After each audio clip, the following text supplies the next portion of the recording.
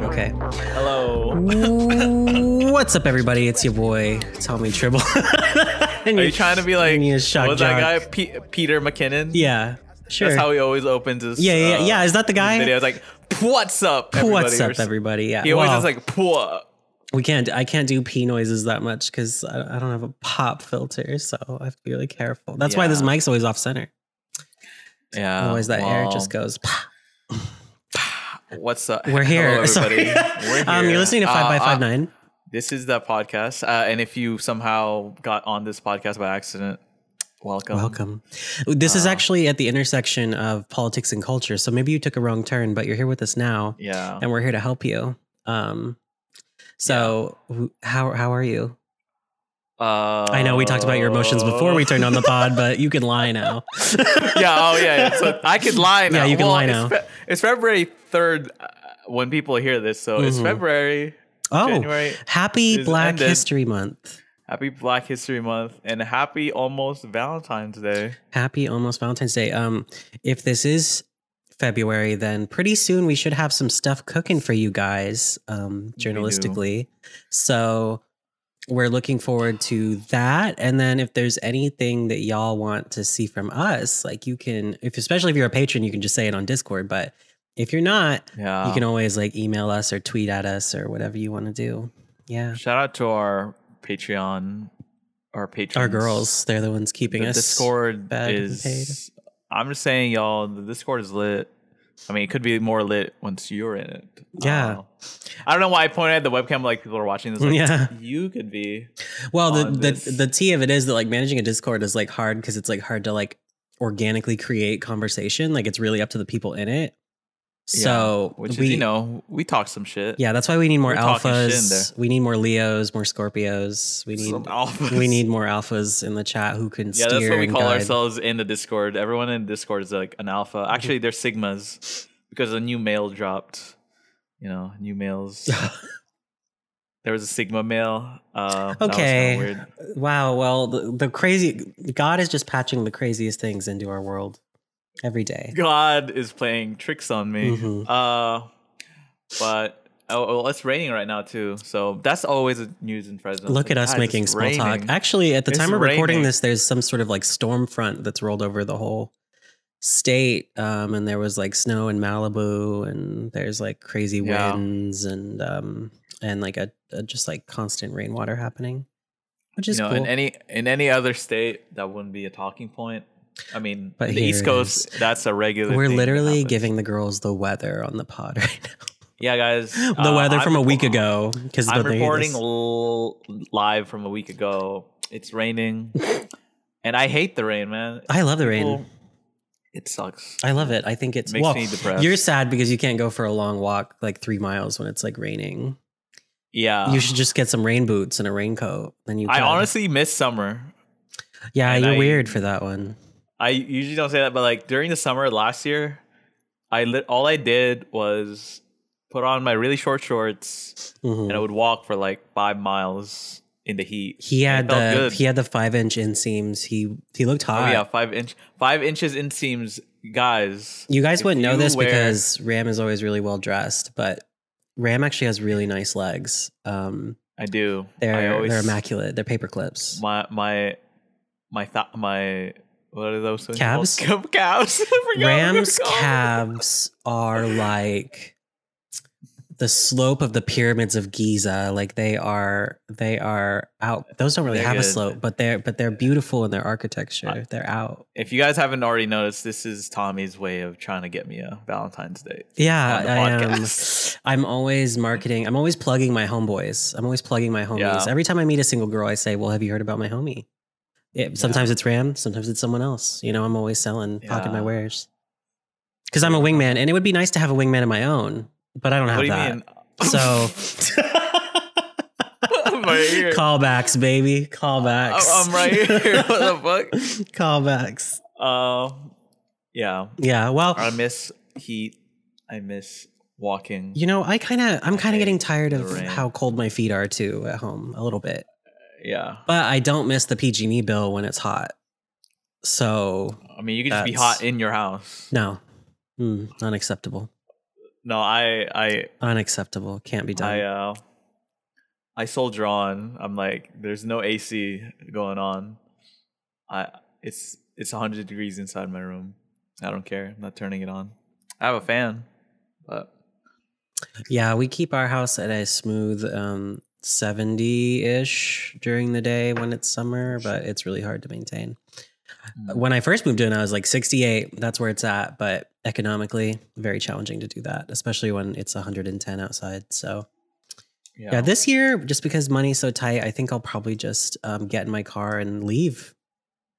Maybe I'll just drive. What? Maybe I'll just drive to the bay and just be there where it's chillier and then drive back. And by the time I get there and back, the whole day will be over. And so that's. I don't know if the math works. I guess that's the plan. I don't know if you like would. It really depends. If the Starbucks are open by then, like the cafes, then I won't have to do that. But we'll see. On that topic, people like the Biden administration thinks that we could get. Oh, actually, no. Some people think that we could get everybody vaccinated by the end of the summer, but I'm like hearing conflicting reports where they're like, "Yeah, we're not gonna do that. That's not realistic. We're not even gonna get all the old people vaccinated by the end of the summer." Well, I saw Biden say that he wanted 300 million produced by April or something, or April, which is a crazy task because that's like everybody in the United States, but it's like. Clearly distribution is the real problem, not production, because we have so many that are going to waste. I thought it was production. They haven't made it as much. That's true because we literally didn't. Oh yeah, that's true too because we literally didn't vaccinate this week because they were out of out. Like literally out. None of it was going bad. They just used it all up. Yeah. So I guess we're vacillating between two problems, but yeah. And the other problem that not everybody's gonna take it because right. They just don't want to. But I actually think that the desperation of going back to normal will compel people. Oh, I'm desperate enough to go and try to get one. We have a mutual friend who talked his anti-vax friend into it very easily. So I think it'll work out. I do. I think it'll work out. See, I'm like at the audience. I don't even know who the mutual friend is. I'll tell you after, I guess.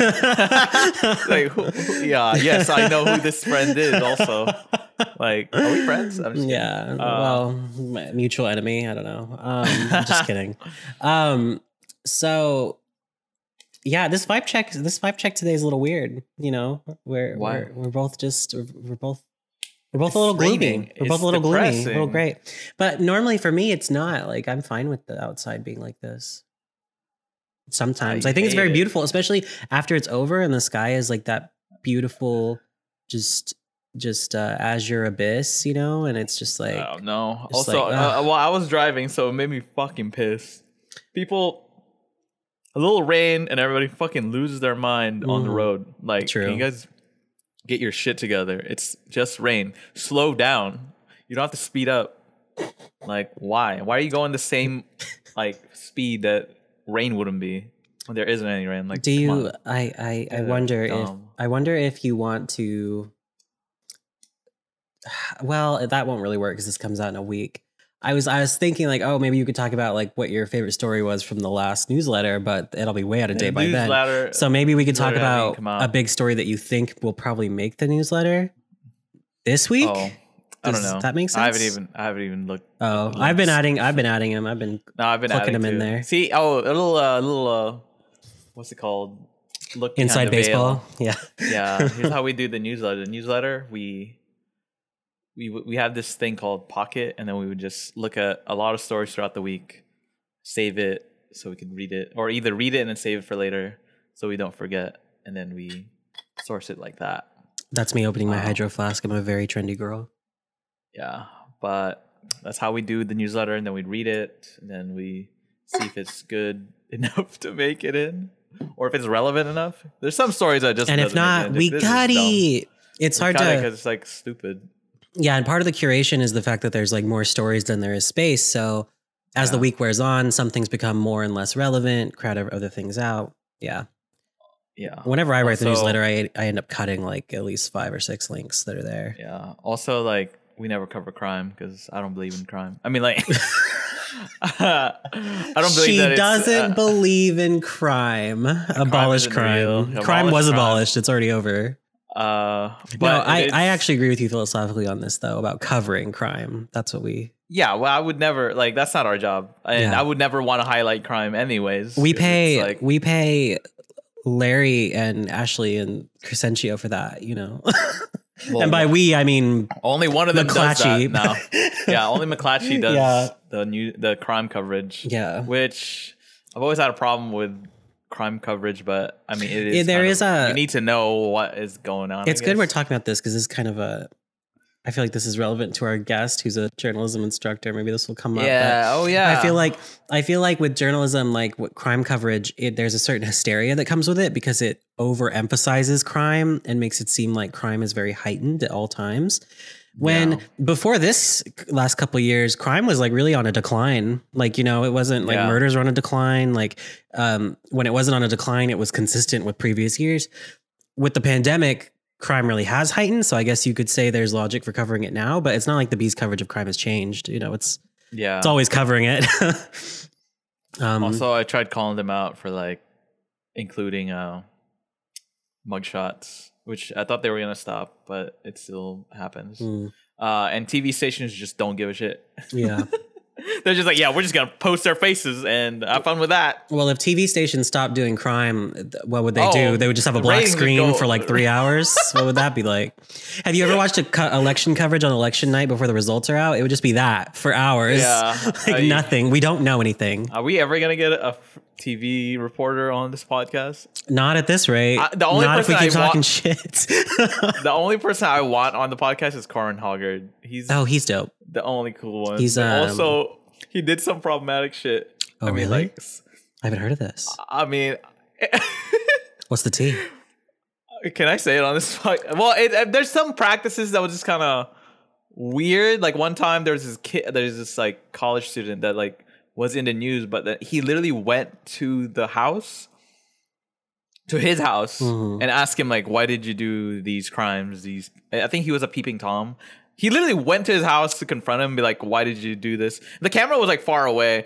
But this dude fucking answered the door. I'm like, first of all, you're fucking stupid for even answering the door and answering his questions. But it's also weird on the journalist side to even go and tape that shit. It's kind of weird. But anyways, Corin, I forgive you. Get on the podcast. Also, a peeping Tom. I mean, I know that obviously sex crimes are bad, prevalent, etc. But like a peeping Tom, like that's news. I thought perverts were everywhere. There's two on this podcast right now. Oh god. But yeah, I don't know. That was kind of weird. Yeah, I just thought it was. It sounds a little weird, but it was a weird. I don't know. Ethically, I was a journalist, would not do that. Yeah. And would not air that on television. Hey, it is what it is. We all do different things in this fabric of Central Valley coverage. Yeah. You know, it's because the Bee covers crime that we don't really have to ever do that. And instead we can cover things like pegging, the dark web, incels. Yeah, where's that article last month, Tom? Yeah, where is it? Well, if you look at the Patreon tiers, it says at $800, actually at $1,000, I guarantee one article a month. So we still promised one. We're waiting. We're waiting. But yeah, I want to do one for February. I definitely wanted to do one for January, but didn't materialize. So I'm excited for the future. Patrons, y'all need to get on the Patreon. So motivate his ass. Maybe when I get that first check, I'll be like, all right, here we go. anyways, our guest today is Kathleen Schock, advisor for the Rampage at Fresno City College. What else is her title? Okay, well, I'll introduce her when she's here, but yeah, we're going to be talking to Kathleen Schock. She hosts the Valley Edition at KVPR, and she's an instructor. And an advisor. Instructor. Yeah. And actually, Ram and I are both alumni from the Rampage. Yeah. We both cut our teeth, our journalism teeth there. I've never understood that phrase, but whatever. So we're gonna be it's gonna be fun. It won't be very much memory lane stuff because we served under a different advisor, but we're gonna be looking at what it's like running a student newspaper during a pandemic. Spoiler alert: not great. So yeah, can't wait to get into it. All right, we'll be right back. See you guys on the other side. All right. We're back. She is the host of KVPR's Valley Edition. She is a journalism instructor at Fresno City College and the advisor to the Rampage, the student-run newspaper of Fresno City College. Kathleen Schock is here. Hi, how are you? I'm great. How are you? Oh my God, terrible. Weird. You gotta fake it till you make it. I mean, come on. No, you do. You have to fake it. Kathleen is giving us the insider tips. You just gotta fake it. Also, Kathleen is probably the guest that sounds the best. The audio ever. is crisp. The audio sounds so good. But you have to understand, in this pandemic, we've been interviewing the girls with the Apple headphone mics, and we've been knee deep in the Zoom calls. Kathleen. But you probably know all about that. Yeah. Oh, I know. I mean, listen, I had just started regularly working with KVPR when the pandemic happened. They were just kind of like, here's a microphone, here's a recorder. We're going to go home and figure it out. And so those first interviews, man, were brutal. Like we were just winging it. I mean, I feel you. The struggle is real. Yeah, we didn't know what Zoom was before this pandemic. It's crazy. The minute everything shut down, suddenly everyone knew what Zoom was. It was like the most common word I heard every day. Without a doubt. So I had worked from home beforehand. I spent like a year-ish working from home, and long enough to determine that I hate working from home and I never want to be on another Zoom meeting again. And then the pandemic happened. So and you learn to love it. True. So did that ninja training of working from home already prepare you for anything that you've seen so far? Oh, totally. I mean, it helped me in the sense that like I already had my office set up, like things like that. But also just mentally knowing like I need to leave the house once a day. And, I don't necessarily have to put on pants, but I should at least have clean pants available should I decide to get dressed that day. So like I knew what to expect. I didn't really think of this interview being a lifestyle thing, but as someone, but everybody else is working from home, but you have experience. Like you could really speak on like the tips that the girls need to know about working from home and stuff. Like, yeah, because a lot of people who listen to the podcast do work from home at this point. Listen, we're all tips? Experts now. I mean, we are almost a year into this business, so true. Tell me, Kathleen, my work-life balance is just off the fritz. I mean, this is my only work, but there is no more balance. Yeah, there's no life. It's all this. Like I game and I work right here in this box. Like I do everything right here, and I'm just going insane now, I think. Yeah, my news director literally asked me today, do you ever leave that room? To which I said, no, I my family brings me food. I lower things in a basket down below if they need them. I don't leave. Yeah, neither do I. It's like a prison. None of us. Of our own making. I mean, Tommy has to leave because I have a regular. Yeah, I'm an essential worker. You have to sacrifice yourself to the economy. Yeah, an essential coffee brewing worker. Very important. Thank you for risking your life to keep us caffeinated. And you would not believe the number of people I've been COVID positive in contact with and not gotten it. Like it's really crazy. Thank the Lord. Yeah, thank you. Whew. Yeah, it's spicy out here. But we're dodging it. Yeah, dodging it left and right. He's dodging it like Neo from the Matrix. Yeah, absolutely. COVID. Just like and when I get that vaccine, that's like going to be like getting plugged into the Matrix. Like everything's going to change after that. Everything will be different. I can't wait. So I guess I want to ask you, like, where are radio journalists on the getting vaccinated timeline? Oh, listen, journalists don't get any special treatment. I mean, none. And it's funny. I was talking to a friend of mine who's a journalist here in town, and early in the pandemic, a friend of hers referred to her as an essential worker. Mm-hmm. And she was like, you know what? I am. Mm-hmm. I absolutely am. But why doesn't the public recognize that, which is probably a bigger conversation. But no, TV, radio journalists are way low on the totem pole to get vaccinated. But fortunately, teachers are pretty high up. So I'm excited about that. Oh, true. Oh, yeah. So that's actually a great natural segue. You're so good at this. I'm just kidding. But so you actually had just become advisor of the Rampage when this started. And that seems awful to have inherited this. Perhaps no one since Obama has inherited such a mess. So I guess I want to get into your head and ask like what your experience was like, and to get more into that teaching, because you're really molding young minds to do this essential work. Oh boy. You make it sound. Maybe I'll put it in simpler terms. How's the Rampage these days? Yeah, how's it these days? It's different. It's different. We're not doing a print edition anymore. We've gone all online. Yeah. I honestly don't think that's going to change. I think that this was, this probably forced us into an inevitability. But here we are. It's, I think the thing that is the most different and the most missed is the camaraderie.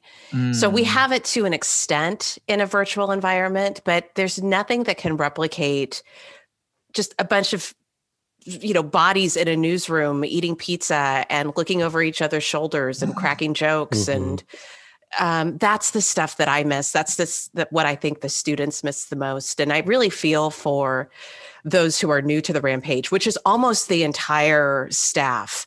They're not getting that experience. Yeah, that was the best experience in the Rampage. There's a lot. That room has seen a lot of action.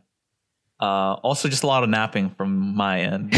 Yeah. There's a disgusting couch in the Rampage that I have napped on too many times. Yeah, one passable couch and one like disgusting, loathsome couch. I don't know if it's still there. I haven't been there in a while, but yeah. Yeah, neither have I. Nobody's ever been there. Yeah. Well, I hope nobody from the actually, I'll just say that later. I saw a piece from the last editor-in-chief of the publication where he pointed out that it went from in a similar length of time, like the Rampage had covered like 137 stories or something like that, and this past semester they had covered 40. And I totally understand why, because like it's hard enough to get new student journalists to cover things when, they can see you and you can really impress upon them with the very eyes of Notre Dame how important it is to get this done. But to do that over a webcam and to mainly probably correspond with sources over email and Zoom sessions and to do all that without kind of that camaraderie that you talked about, that must have been really difficult for all of them. And I just wonder, did you find any success in sort of getting these kids on the right foot towards journalism and stuff like that? Because I could definitely understand the challenges. Yeah, it's a great question. I think, and I also want to point out that I think the decline in story production was a result of just the size of the staff. We lost a lot of students when we went online. And so by the time we got to the end of that, spring semester, we were down to, I think, maybe 11 students. I mean, it was a skeleton crew. Right. And when the shutdown first happened, I think the reaction that most students had was, well, we can't do it. It's impossible. And I really pushed back to them, at that idea. It was more important than ever for the Rampage to be doing its job, to be documenting the stories of how the pandemic had impacted the students, the campus community, the campus itself. This is a historic moment, and no one, I mean, you've heard me make this rant in class, but no one journalistically is going to be paying more attention to Fresno City College than the Rampage. So every story they didn't write was a story that kind of got lost to history. So, I think that given the constraints it took a little while for them to kind of wrap their heads around it. It's like, you couldn't do that thing like, well, go out and find some students. How do I do that? Exactly. Right? But basically the foundation of every story is just gone. Right. But it's not gone. Like, it's just changed. And it's more difficult. But, I was just before we got on was reading Rampage articles, because that's all I do, edit student work. Yep. But it was a great story where they interviewed several students who had reduced their unit load as a result of the pandemic, or were struggling with anxiety or whatever. So, I mean, the stories are all there. Almost everybody is a story at this moment. But our tools to access those stories have just changed. So I feel like this semester we've been in shut down long enough that we're getting a little bit more comfortable figuring out how to exist in this world. And so, I think the focus really is just on keeping those fundamentals solid, making sure the stories are accurate, making sure they're balanced, making sure they're, written in a way that's easy to understand and easy to follow. And so it's just really become, I think, a time to focus on the fundamentals and just extend a lot of grace to one another. Of course. What else are you going to do? I know when the shutdown first occurred, I'm pretty sure there was like a guidance that like the reporters weren't allowed to like go anywhere physically to cover anything. And when that happened, I was like, oh God. Right. I was like, well, then how? I was like, so is it even possible? And this was before we had a lot of the science we have now, where we understand like that, if you have a mask on and you're alone, you're relatively, but this is before we knew anything about that. This is when we were talking a lot more about COVID being on surfaces versus the air and things like that. So, I just, I really feel for everybody who is in the Rampage this past 2 semesters. Or this semester and the last one. But did you guys try anything like, were any ideas buoyed about that were like new and interesting, totally out of the box, like approaches to this that you wish had kind of fermented more? You know what I mean? Like any different kinds of projects, I guess. It's not my paper. I always have thoughts and ideas of things that I would like to see done, but I really try to keep myself in check. I'm there to support the students in doing whatever they want to do. And I could certainly I nudge, but it's their paper. So, when we first went into lockdown, they started a podcast, which I thought was a really cool idea, but then it just kind of didn't carry on into the next semester. And that stuff happens. That always happens at the Rampage. Yeah. One gets started, then the next, it's up to the next staff if they want to continue that stuff or not. Yeah. But I do think the thing that I know that the current editorial staff is really focused on this semester, and I think it's appropriate focus is on social media, especially now that the publication is all online. We're thinking about things like driving traffic to the web and increasing engagement and building audiences, and social media is where that will happen. And so I actually think in a weird way, it's a great learning opportunity because those are real conversations that are happening in real newsrooms that will, provide students experiences that can translate into the real world. I'm sorry, Ram, go ahead. No, I was just gonna say I didn't even realize the print edition was gone. I kind of forgot about that because I'm not in it anymore, but I knew that was gonna happen eventually. And to people who didn't know, my whole job for like half of the time the Rampage was making or the layout designer. So that position is Gonzo's. RIP. Well, but who's to say it could come back in some sense? There could be a laid out PDF. Yeah, I think there should still be some graphic design, but when we started doing this, our little dog and pony show, I was really thinking about the Rampage, they should do like some sort of like curated newsletter thing of like campus events and like a few longer stories that it would link to. And then, but obviously I'm way out of it. So I'm like, I'm not going to backseat manage the things. But like, I didn't even know who the editor in chief was, but I just followed her on Twitter. Yeah. And I saw her story we'll probably have her on this. Oh, that would be so nice. She's great. She's wonderful. Yeah, I would love to see a newsletter happen.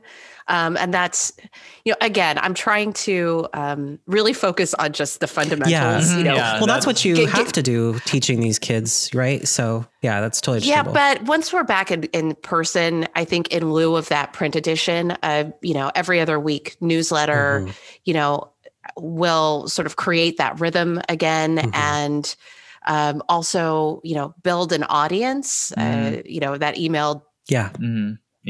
List is you guys know you're doing it. Kind of. Just kidding. No, we do. Yeah.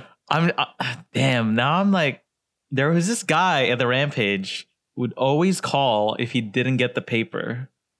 Oh, yeah. Tommy, do you remember that? Yeah, no, name? I've gotten that call a few times. I wonder how he's doing. Yeah, is he coping? Is he he's not getting there? the Rampage anymore. Yeah, it's sad to someone check on him, please. But I think it's interesting what you said about it being a learning opportunity, because I would always tell everybody that because I would sit in on those advisory board meetings and stuff, and I would really stress that it's a class and a newspaper, but it's also a teaching tool. It's all three of those things.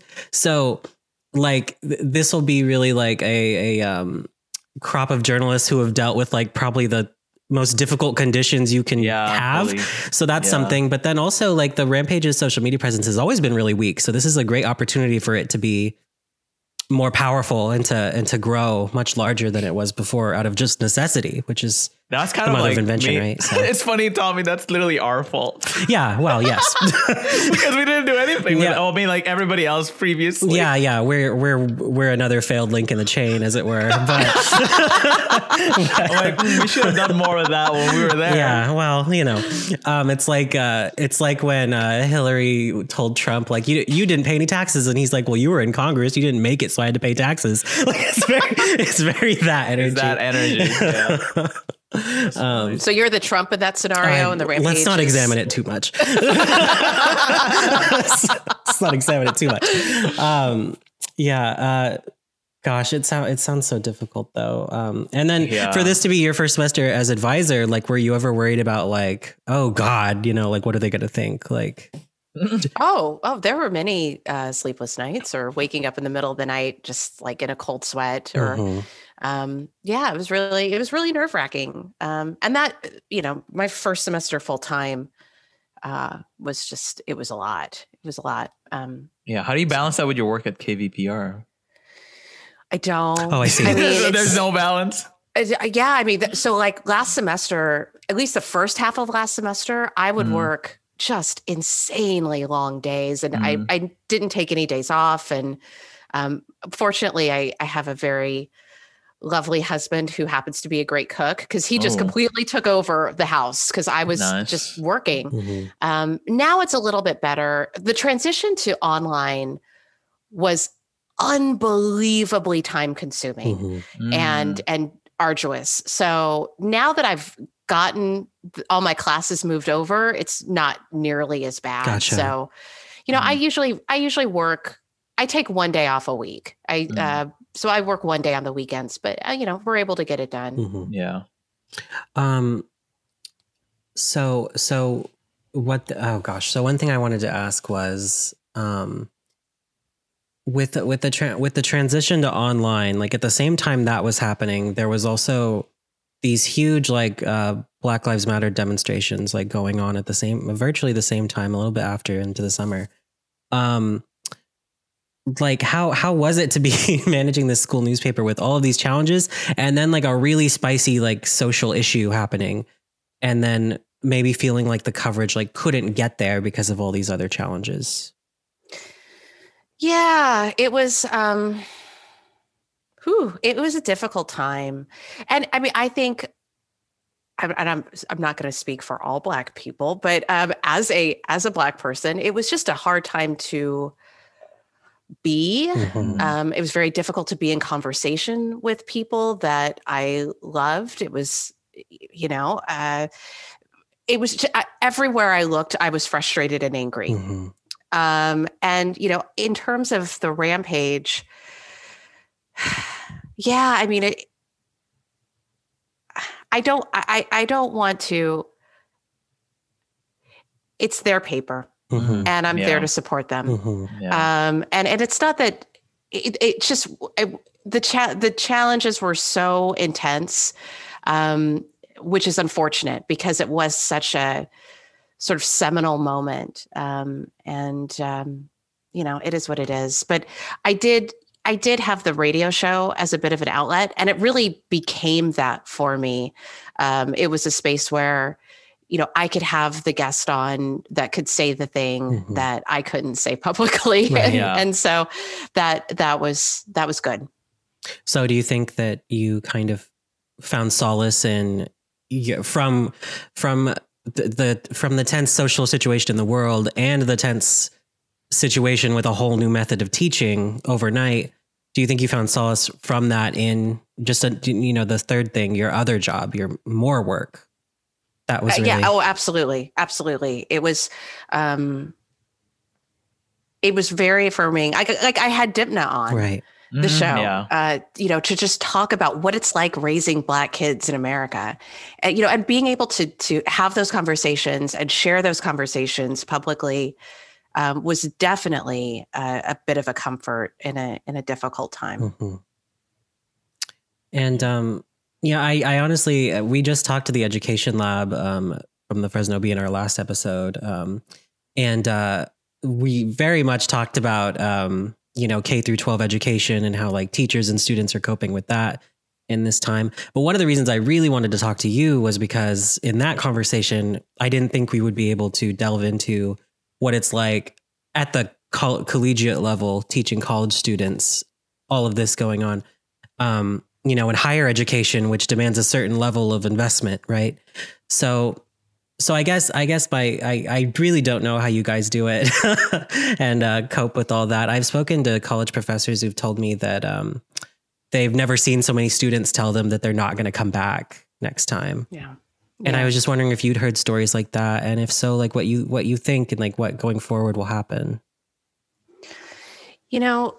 Fresno City College was, like many community colleges in California, a place that saw a pretty significant decline in enrollment as a result of the pandemic. Interestingly enough, the CSU, or at least Fresno State, I know, saw enrollment go up. We saw it go down. And at first it seemed curious, like, why would that be?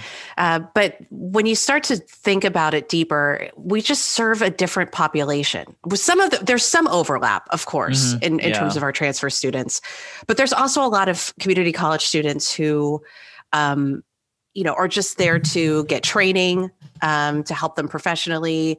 They're there to maybe learn a new skill, or, they're older traditionally than four-year university students tend to be. They're more diverse. They're more likely to have kids. They're more likely to be working. And so thus they're dealing with more of the challenges that the pandemic provided compared to what we see of four-year university students. So when you think about all the stuff that community college students were grappling with, it kind of makes sense that school can wait, and then the other thing I heard a lot from my students is that they just didn't want to be online. Like they just didn't. And frankly, if you're in a community college, it might be easier to take a semester off without this, implications of that being too significant. So the more I thought about it, the more I talked to students, the more it made sense. But I'm to your question, Tommy, I think it's going to be really interesting to see what happens on the other end of this. Are we going to see a big push of enrollment? All of these deferred plans. Are we going to see more students interested in maybe switching careers or gaining new skills as a result of the employment issues that they may have faced in the pandemic? I think all of these things are possibilities. We just don't really know. And something that I think is kind of unrelated, but related to all of this is the mental health crisis that this pandemic brought on. I mean, my students, I've heard some absolutely horrible stories, heartbreaking stories. It's just been incredibly hard. And I hope that this experience doesn't do such permanent damage that those students are not able to reassess and come back online, because that's what we want to see.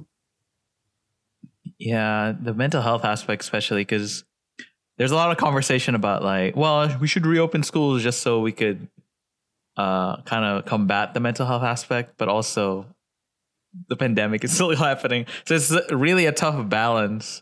It's like, yeah, we want to keep all these schools and colleges closed for, health, but also we should open them because of health.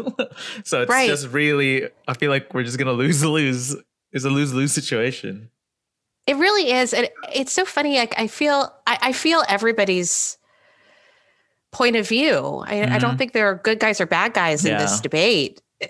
And I particularly think about like families who have kids with, mental health issues, severe mental health issues, who've been stuck at home. I mean, it's just the amount of suffering that people have experienced over the last almost year now is, it really feels like a war. And I think that it's going to continue to feel like a wartime event, even as we come out of it and kind of look around and assess and go like, how have you been? What happened to you?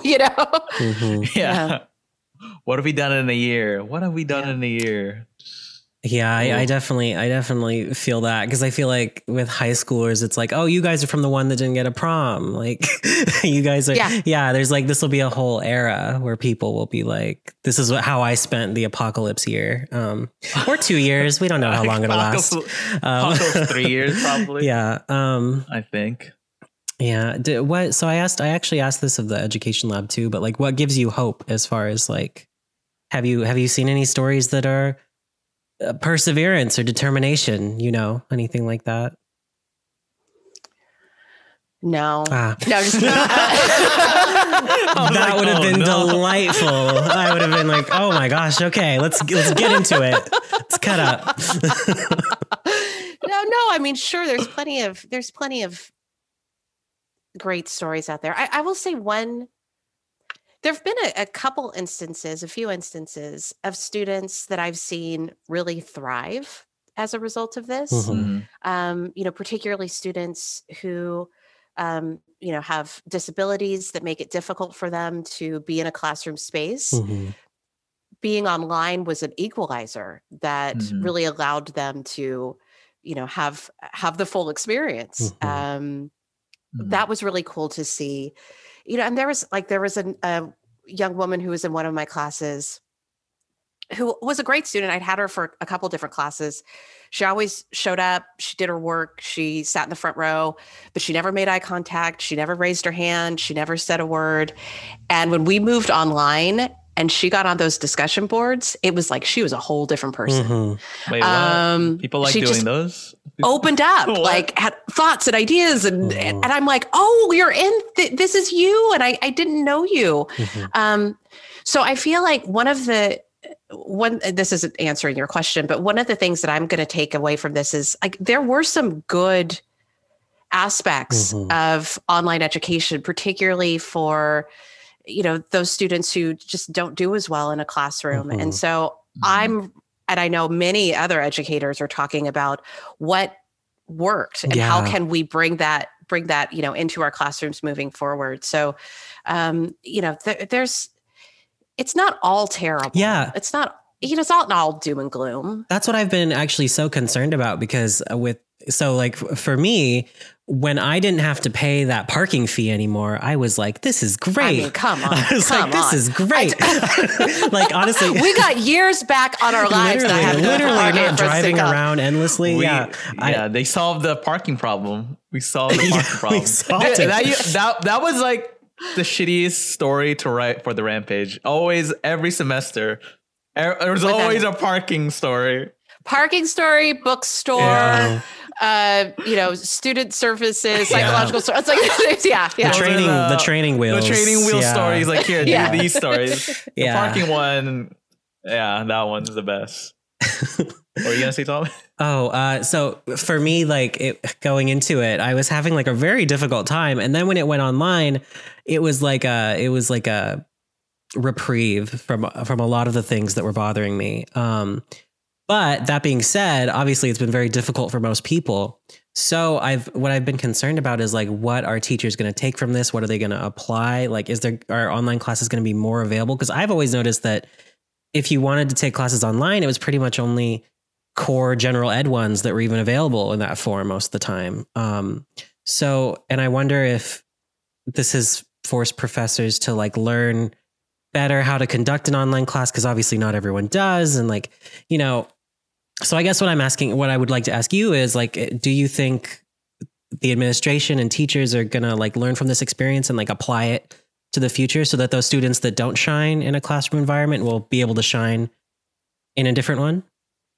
Yeah. I mean, I think we're having a lot of conversations, excuse me, about lessons that we're learning from this period of time. And I know there are many faculty members who have applied to make their classes online, offer them as online classes moving forward that they hadn't in the past. I mean, this was all a big experiment, right? Mm-hmm. A big forced experiment. Mm-hmm. So yeah, I absolutely think that there's going to be some, there's almost no one that I've talked to who's an educator has not indicated that they're going to incorporate some of the things that they learned. Wow, that's wonderful. I mean, everybody's doing it. So that's hopeful, I think. And the thing about online is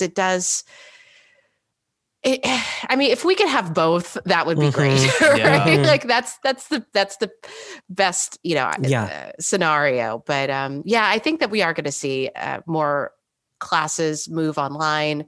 I think we're going to see more flipped classrooms. So that's this concept of students watch videos, students watch the lecture on their off time, mm-hmm. and then they do their work and their homework and their assignments while they're in class. Mm-hmm. Wait, what? So, whoa, that's a new thing. Yeah, it's kind of a cool idea, but it makes sense because then you have the educator there when the students actually have the questions and are doing the work. That's I've really enjoyed being able to pause and rewind lectures. Like that's been really great because I have like focusing problems I've really noticed in the last few years. And it's been wonderful to be able to rewind the girls and pull it back a little bit and be like and revisit concepts. But what were you going to say, Ram? No, I was just going to say, damn, I'm so glad I'm graduated. I'm just kidding. Like each time I hear like I'm graduate, I don't ever have to do this again. Oh, don't say so. You'll end up going back to school. You just jinxed yourself. Yeah, you're going. Why would I need a master's? He's applying to grad school. We know. I'm not. Why would I go back? It's gonna happen. Why would I go back? As soon as I'm done, he's gonna apply for grad school. I know it.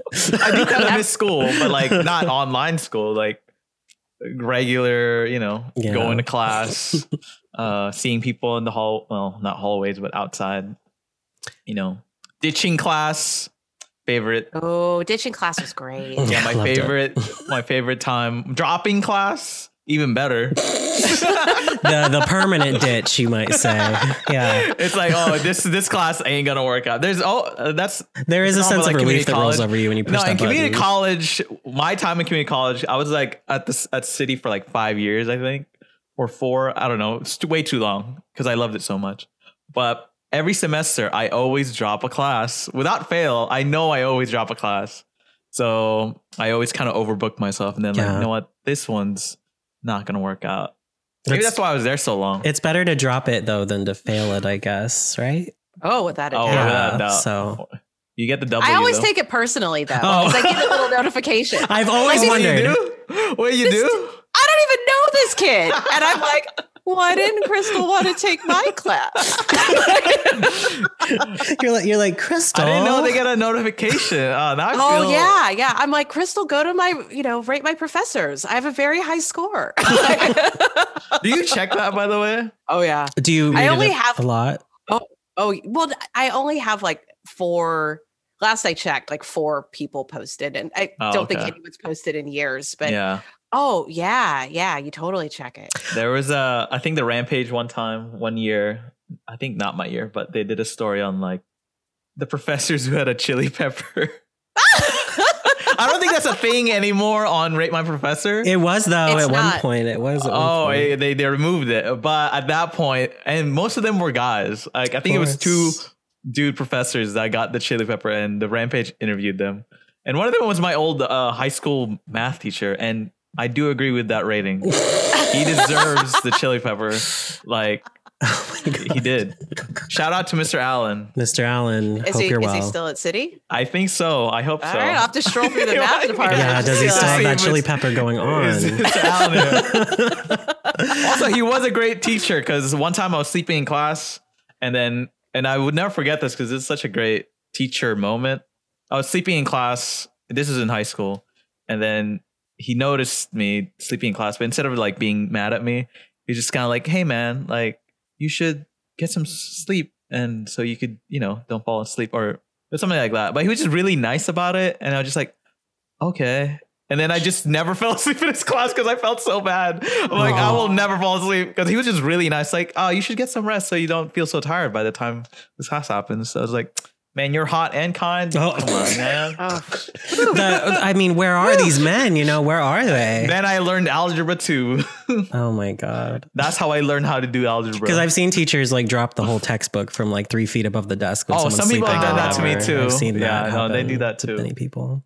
But I used to be very good about checking the Rate My Professors before I signed up for a class. Like I would run it like the IMDb score. Like I would be looking at it. I'd be looking at the Rotten Tomatoes score. I'd be like, ooh, I don't know about like 3. I don't know about that. And I would like look at the next one and I would compare, but I haven't done that in years. I haven't left a review in years either. It's been a long time since I left a review. I think it's not as big of a thing as it used to be. I don't know.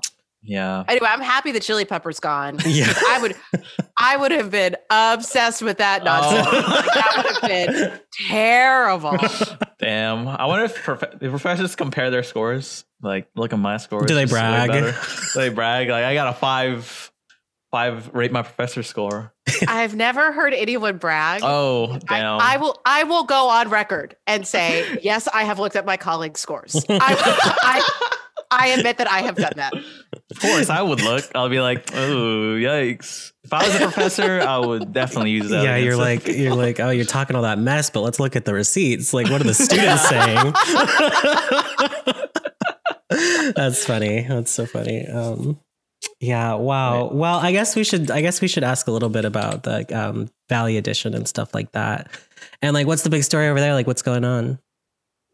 Oops. Oh, it's just one terrible, heartbreaking story after the other. I mean, really, like some of the shows sometimes are so dark that like we just start laughing. Like, yeah. And so last week, I can't remember what it was, but it was just, like outbreak in a state COVID outbreak in a state hospital, and farm workers who were getting screwed over and some other thing. And so my news director made a comment when I was recording the promo, and she was like, yeah, another, shiny, fun stories from Valley Edition. And I'm like, oh, should I throw in something about sex trafficking, or just to spice it up? Save that up for next week. Like, no, but I mean, we try to have some lightness, like they have poets on and crap like that, but I shouldn't say crap like that. We love poets.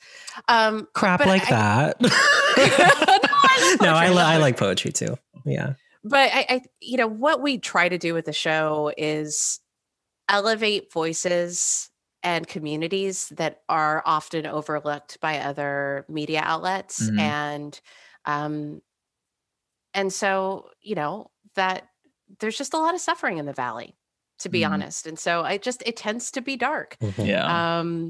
But whatever. I try to calm you with my voice so that it is very calming. The poison goes down. It's very calming. There's like your voice, the jazz music plays, and I'm like, I'm calm. I'm asleep. I need to come over. I need to come over to your house and like drop a book. Valley Edition's on. I'm ready. I'm ready for what happens. Honestly, though, my podcasting, this is not good for, I guess, my own business, but like my podcasting, like listening habits has just gotten bad because I don't have my drive anymore. I don't go anywhere. Mm-hmm. Usually I would listen to podcasts while I'm driving. But now that I'm not driving as much. Well, don't you go on those long multi-hour walks? Why don't you just listen? That's when I listen to mine. Is when I go on walks. That's when I listen to. But like, I don't know. It was a lot more. I don't know. The drive just kind of like ruined a little bit of like that rhythm. It's like I'm like. Go ahead. Sorry. I was just saying like all my podcasts are like piling up. Like even the ones I like listen to way more often, I don't even listen to as much. I don't know. It's just weird. It's just a different. I don't know. I don't know if like there's statistics in KBPR with like people's listening habits changing. Yeah. So right when the pandemic started, our listenership went in the toilet. Like it sunk because people weren't in their cars. Yeah, exactly. But weirdly, it's totally gone up. Like we've had some of the best numbers in our history of late. So, I guess people are figuring it out. Also, I think people are bored. Just out and about a lot more. Oh, yeah. I mean, they're like back. They're like, what stay-at-home order? Like, oh, true. So I don't know. Well, now it's literally like what stay-at-home order? It's gone, right? So it is gone. Yeah. Dude, some people forgot that was even a thing. I forgot, honestly. I kind of forgot that was in place in December. Well, since December, I'm like, oh, that was a thing. Thanks, Newsom. But yeah. But I think I listen to more podcasts since the pandemic started because I like when I'm cleaning house or just whatever, doing laundry. Like I always have my headphones in and I'm listening to something, and then my husband will start talking to me, and I have to pull out my headphones. I hate that. I roll my eyes, and so it's become like a thing in our house where like him and my stepdaughter will be like, what? Like I've become a meme. Nice. Like what the heck? I have AirPods, and I have this hair, so like no one can ever see when I'm listeing to anything. Same. But I still get so angry when they don't just know. What the hell? Every day with this. Like, I truly hate it. Like, yeah. I feel you. Yeah. Sometimes I don't take them out. I'm just like, if you're speaking to me, I can't hear you. And I'm just like still doing the things I'm doing. Yeah. Well, and let's be honest. When they interrupt you for some nonsense, like that's the worst. Yeah. Like if you're in the middle of my story, man. Yeah. What's your make it good at least? What's your favorite podcast right now? I was just going to ask that. I am obsessed right now with a podcast called You're Wrong About. And it's two journalists. One will do a deep dive on some big event that happened in the past, like the O.J. Simpson trial or the Valdez oil spill, some big event. And the other one will go in just kind of cold, and they explain what actually happened. And in doing so, they almost always identify the ways in which the media, in which the press just hung on to some narrative that wasn't true. And it's been a really eye-opening thing for me as a journalist, as somebody who teaches journalism. I always talk about it as the first draft of history and so important to democracy. And all of those things are true. But I think this podcast has helped me see the limitations of it. Yeah. And the responsibility that journalists have in real time to tell stories with nuance and with perspective. And I think this kind of ties into why I feel so strongly about diversity in news. Like we need different points of view to help us see what we wouldn't otherwise see. I'm reading a book right now. I'm on a total rant. No, go ahead. Go ahead. I'm reading a book right now called, what's it called? Hold on. The Undocumented Americans, I think, or The Undocumented American. Incredible. Written by a woman who is an undocumented American. And she's telling these stories in a way that the media just never frames them. And I'm like, this is what we need. So anyway, yeah, You're Wrong About is awesome. I love it. It's really funny. I'm going to have to check that out because, I've also heard that journalism is the first draft of history thing. And the thing about first drafts is they're normally pretty bad. Right. So I think it's almost within the nuance of the phrase, like it's there, and there's like a lot of times where the media has really ran with something that just wasn't a thing. Like I actually listened to this whole I don't remember the name of it, but it was a whole podcast about like the satanic panic of the 80s and like the hysteria that sort of like gripped the whole country, and like local papers got caught up in this like story about like every school has like a cabal of Satanists in it, and you know, it just got caught up in it. So I'm always thinking about that and whether or not it's being like a manufactured crisis is happening or anything like that. Yeah, these moral panics. I mean, we're in the middle of one now, right? I mean, this is history just repeating itself. But the thing is, people went to prison. Yes. During the Satanic Panic. Like there were this was craziness. Long time. And huge implications as a result of it. Yeah, it's nuts. What a mess. Yeah, what a mess. What a mess. Yeah, what a mess. That might be the episode title. What a mess. What a mess. I like, oh, that's good. Yeah. What a mess. What a yeah, mess. This is a full on mess. Yeah. But thank you for coming on, Kathleen. This has been thank you so amazing. much. This has been fun. Oh, thank you. This has been the highlight of my day. This is probably the funniest episode as well, too. Well, I find myself hilarious. Yeah. Nobody else thinks. No, we do too. I mean, like, I've always found you funny, Kathleen. I always found you pretty funny. Yeah. Oh, Tommy, I remember when I first met you, and I think somebody had come into the Rampage office, and they were like, "Oh, Kathleen," and you were like, "Everybody loves Kathleen." Did I say that? Did I say that? Oh, Did Tommy say that? I didn't. I guarantee you, I did not mean it that way. That sounds like Tommy. That sounds like Tommy. That's him. I'm like, oh, this kid hates me. No, okay. I don't. I truly did not. That's crazy. I can't even see myself saying that, although apparently Ram can. So I guess that says something about me. You give off energy that I think some people perceive you as like, oh man, hostile. Tommy does not like me. Yeah. You know, I've heard that from people before. Yeah. And then I'm usually the one doing PR afterwards. It's like, he didn't mean it that way. He didn't mean that way. He actually likes you. You know what's funny? We have thought about this recently because he was asking me why I don't follow anybody from the pod on Twitter, even though they try to follow me and I don't follow back. Yes, if there's been a guest on this podcast and Tommy does not follow you, I apologize. He does not mean it. I have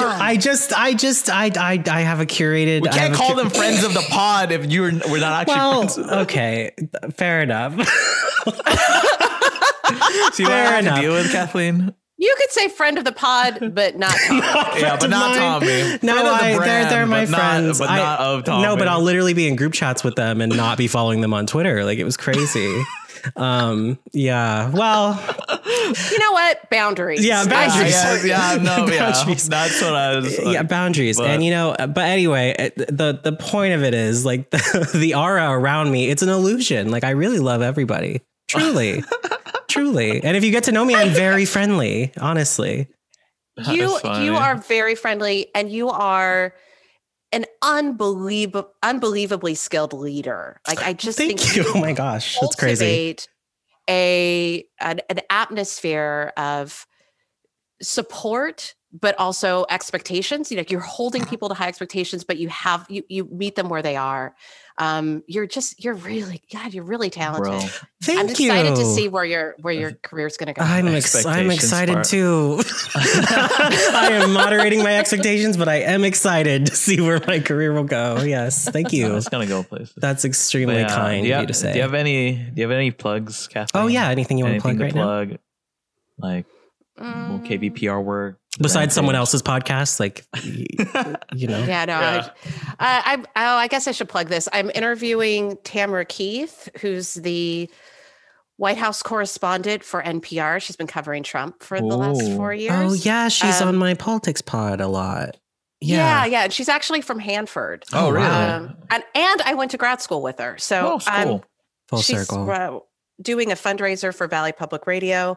That's the evening of February 6th. So if you want to hear me talk to my old colleague about how awesome her career is, you can do that on February 6th. Yeah, how covering Trump must have aged her.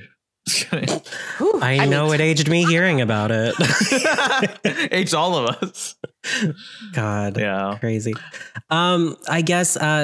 Here's something. Maybe something to end on. What would you say to all the journalists who are still in school, learning during this time? Should they stick it out? Is it worth it? Oh, Lord. No, I'm hearing. All right. Just kidding. No, okay. Yes. Okay. So I firmly, I don't just believe, I know that democracy cannot function without good reporting. In fact, I'm moderating a panel discussion tomorrow that'll be on this week's Valley Edition about, what happens in communities when a local newspaper closes shop.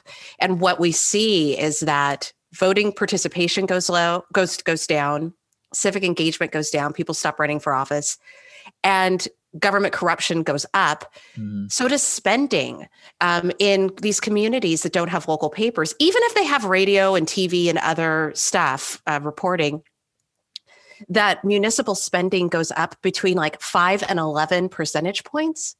Like politicians are just like, nobody's watching. We'll do what we want. Yeah. So like we need trained, intelligent, nuanced, diverse people out there telling stories. But, the field is changing, and I don't know what it's going to look like 5-10 years from now. I don't think journalism is dead by any stretch of the imagination, but it's evolving in a way that I just have a lot of, there are things I'm optimistic about, and there's things I'm really concerned about. And so, we'll see how it goes. But yes, it's a worthwhile career. And, I should also plug my program. So come to Fresno City College and study journalism, kids. It's difficult. I will always stand Fresno City College. Absolutely. And the journalism program. 5x wouldn't be a thing. 5x59 wouldn't be a thing without it. Absolutely not. Yeah. This wouldn't be a thing without it. So yeah. Hey, I've got a question for you. For us, or yeah. So why? What is motivating you to do this? Spite. Spite. Well, I partly about that is like you said, like journalism has to evolve, and I think during my time at the Rampage, during my time at the Collegian, I saw the limitations of journalism as a business, because we are like, I used to think it was like the individual journalists, like, oh, you guys don't know how to adapt to the web. You guys don't know. But then I realized like, oh, it's not them. They're doing great work. It's like the corporations, just the system of how we do business and how that relates on how we cover people or how we cover our communities. Like, because, for example, Gannett or McClatchy, they don't care about, they probably don't, they want to appear like they care, but at the end of the line, it's a business, Mm-hmm. And my motivation is like, this is like an experiment of like trying to, I guess, crowdfund or create a sustainable journalism institution that is supported by the community with the community's interests at heart, instead of stockholders or whatever business entities. And do journalism in a way that's kind of like the Rampage, like that believes in their writers. Like you can do whatever you want or cover what you want, cover what's important to the community. We were just joking on Twitter the other day that 5x was just Rampage 2, the sequel. Yeah, this is basically because I love the Rampage so much that like I kind of wanted to recreate that, but for Fresno. Yeah, and when we're. This is for the patrons. We were going to do a report about like, well, we're going to start freelancing more people. And, good. Doing more reporting, and basically enacting good business practices. I mean, I know I can do a whole podcast about like my struggles right now. I'm like, well, man, we have to operate under capitalism still. And like, how do we do this ethically? Mm-hmm. But you know what's funny? It was I so seldom arguing in favor of capitalism, but it was that business model, that advertising-based business model that enabled the journalism profession that we know it to. Oh yeah, right. And now social media has sort of taken all those ad dollars and pulled them away, and so we're having to reimagine the business model. And my mind is like, this is all I think about for like the past 3 years, because like people did not get, like, I guess people who own newspapers did not get that you can't just replicate what you did with the newspaper, because the newspaper was the only place you could gather any information. That was the only place to get information. The business model was, here's information you want, here's ads right next to it, money, you get what you need, we get to pay journalists, yada yada yada. But when the internet happened, they thought that they could just replicate that, but on the web, on like a web page. But you just can't put your information out, put ads right next to it, when information is freely available everywhere, you know? Yeah, and the ad rate, they can't generate the kind of advertising revenue that they did in print. I mean, if I sold whatever candy bars and wanted to do some online ad placements, am I going to put my money or give my money to the Fresno Bee, or am I going to give it to Facebook? Yeah, Facebook, right. Google. Yeah. So they absorb all that ad money. And like, I guess what I'm saying with 5by is like, my bet is that if you can make your community care, if you could make your community invest in this institution, in the institution of journalism, maybe it can support and be sustainable. It sustain itself. That's my bet with 5by. And I think like journalism as a whole kind of needs to evolve, where you need to like really highlight your reporters. You need to believe in them to be like, because like it should be reversed now. It shouldn't be, oh, I write for the Fresno Bee. It should be like, this person, the Fresno Bee has this person. Yeah, this Fresno Bee has this person, and you should believe in that. You should invest in their work. You should invest in the person, not the brand. Like you should invest in Tommy. You should invest into Tommy because he's the one who cares about this community. He's the one who's writing about the community. You're just giving us money so he could live. Basically, that's our angle. Yeah, it's sort of like, so if the old model was like you're selling space to corporations to get ad dollars, I guess this is more like you're cultivating a parasocial relationship to generate money and fund the projects, which is a little spicier, different. Chat has its own challenges. But that's how the web, I think. But it's how it, that's just how it evolved it. Actually, the personalities are the commodity. I subscribe to a lot of like newsletters about like media, whatever practices, and one of them said like a funny, an idea. It was just like, he said that maybe we should treat reporters like music labels treat their musicians. You know, like like maybe for example, the Fresno Bee is the music label. And I am just going to push these reporters, like, look at the work that they're doing. Please give us money so we could continue to keep them alive. And basically, I think a big part of it, too, is just that, like, because like for the Bee, the funding mechanism is there. They have a subscription model. It's just that they don't run a very good website. Like it's website's trash. It honestly makes your brain like bleed out of your own ears, like being on there for longer than a few minutes. And like, it's truly like, it's sort of like, it's sort of like step one is there, but like step two is not there. Like they haven't finessed it to understand it, you know? Yeah. This is very like inside baseball, but like, I mean, that is the crisis in journalism. It's just like funding because of like the web because of the internet. And then just like, I don't think any newspaper institution has ever adapted to it fully. And then, I kind of just said like, why not try? Like we could try. Well, no, you see, we're going to charge a subscription, but then we're going to have 5 ads in the story mid. And then there's going to be a video that auto plays at the beginning that scrolls with the story. And then there's a paywall too. And there's a paywall. Oh, so painful.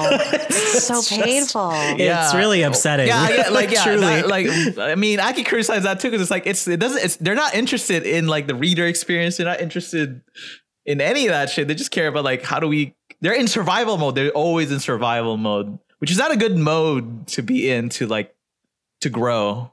Because you're just kind of like keeping yourself alive. You're not really creating new things to maybe potentially to make it better. Maybe. I don't know. Well, and I don't want to beat up on the Fresno Bee. No, of course. I'm just using them. They're just the easiest example because everyone knows their name and stuff. That's just and it's all the McClatchy properties or formerly McClatchy papers, have that same interface. And which is like unfortunate. Well, this is when I graduated, I was like, I really wish I learned more about like the business of journalism. I wish there was like a class on like how that Well, works. once you go back to grad school, you can come back and teach that class, can't you? You can give back to your community that way. I mean, let's see if 5 succeeds. Yeah, and we'll then see. Maybe I could start teaching that. Yeah, I mean, I think at the end of the day, we just have to re-educate people to get used to paying for content. And nobody wants to do that. Never. Nothing. But we just have to start paying for content. Yeah. I mean, like the NPR model works too. It's just like, I don't know how much the nonprofit, I don't think every journalism institution should go nonprofit. No, I don't either. And then I don't either. There's also the idea about like, what if the government pays for journalism? But I'm like, that's kind of weird also. So there's all these weird economic challenges. Because it's like the difference between like sort of nationalized media versus like literally state run media is like not a good thing, right? See, you don't want that. I always, this is my bet with 5 by once, Tommy and 5 by is the guinea pig of like, if we center it around reporters, their personality, their skill set, maybe people will want to, because it's easier to invest in a person than it is to invest in a brand, I think. I would hope. That's why I'm really, we'll let you know by the end of this. We'll share a year. I'm like, what happens with this experiment? Well, when we get off, I'm going to sign up as a Patreon. Oh, thank you. That's so but funny. I will only sign up at the level at which Tommy starts following me on Twitter. That's several thousands of dollars. We're putting that. I will follow you. I never tweet. We're gonna put that in the. We might put that at the highest tier. Like Tommy will finally follow you. Yeah, we'll follow you back. But yeah, well, this is a great segue for Tommy's plugs. Tommy, you should just plug anyways. Oh yeah, so you can follow 5by59 at twitter.com/5by59. You can also subscribe to our newsletter on our website, 5by59.com. You've been listening to the 5by59 podcast, sponsored by that same newsletter. We would love it if you left us a review on iTunes or shared our posts on Spotify and such. You can follow me at TommyWrites, twitter.com/TommyWrites, 2 I's and writes with a pen. And you can follow Ram at twitter.com/vibesradiator. And you can subscribe to us on patreon.com/5by59. Please go to the Patreon at patreon.com/5by59 and become a patron. We have cool stuff. Cool stuff for you. The poster is actually really cool. Like we keep. Yeah, we are actually. I cannot stress this enough. That shit looks amazing. If any patrons is still waiting on that, I need to figure out how to mail that stuff without it bending. I mean, it's too thick cardstock. The science of making a poster not bend in an envelope is it's because it's too thick of a cardboard or cardstock to do the tubes. So I don't know if that's good to do, but it will get to you. We're gonna live and learn, and when we launch a poster on the merch site, that cardstock's gonna be a lot thinner. Oh yeah. Oh, the merch store should be open to everybody by now. Oh yeah, it should be open. Oh yeah, so you can. Is there? What's the link? The link is 5by59.bigcartel.com. It'll be in the show notes on our Twitter everywhere. We have a t-shirt and a hoodie. Yeah, go buy a hoodie. Go buy a t-shirt. They're both cool. Locally printed. And all our money goes back into the community. Yeah. Also, our posters are union printed. So. Don't say I don't support it. We love unions. We workers. Support unions here. So that's it. Bye. Yeah, but thank you, Kathleen. Thank you for being on. Thank you for having me. Yeah, this was actually really fun. Yeah. All right. See y'all. Bye.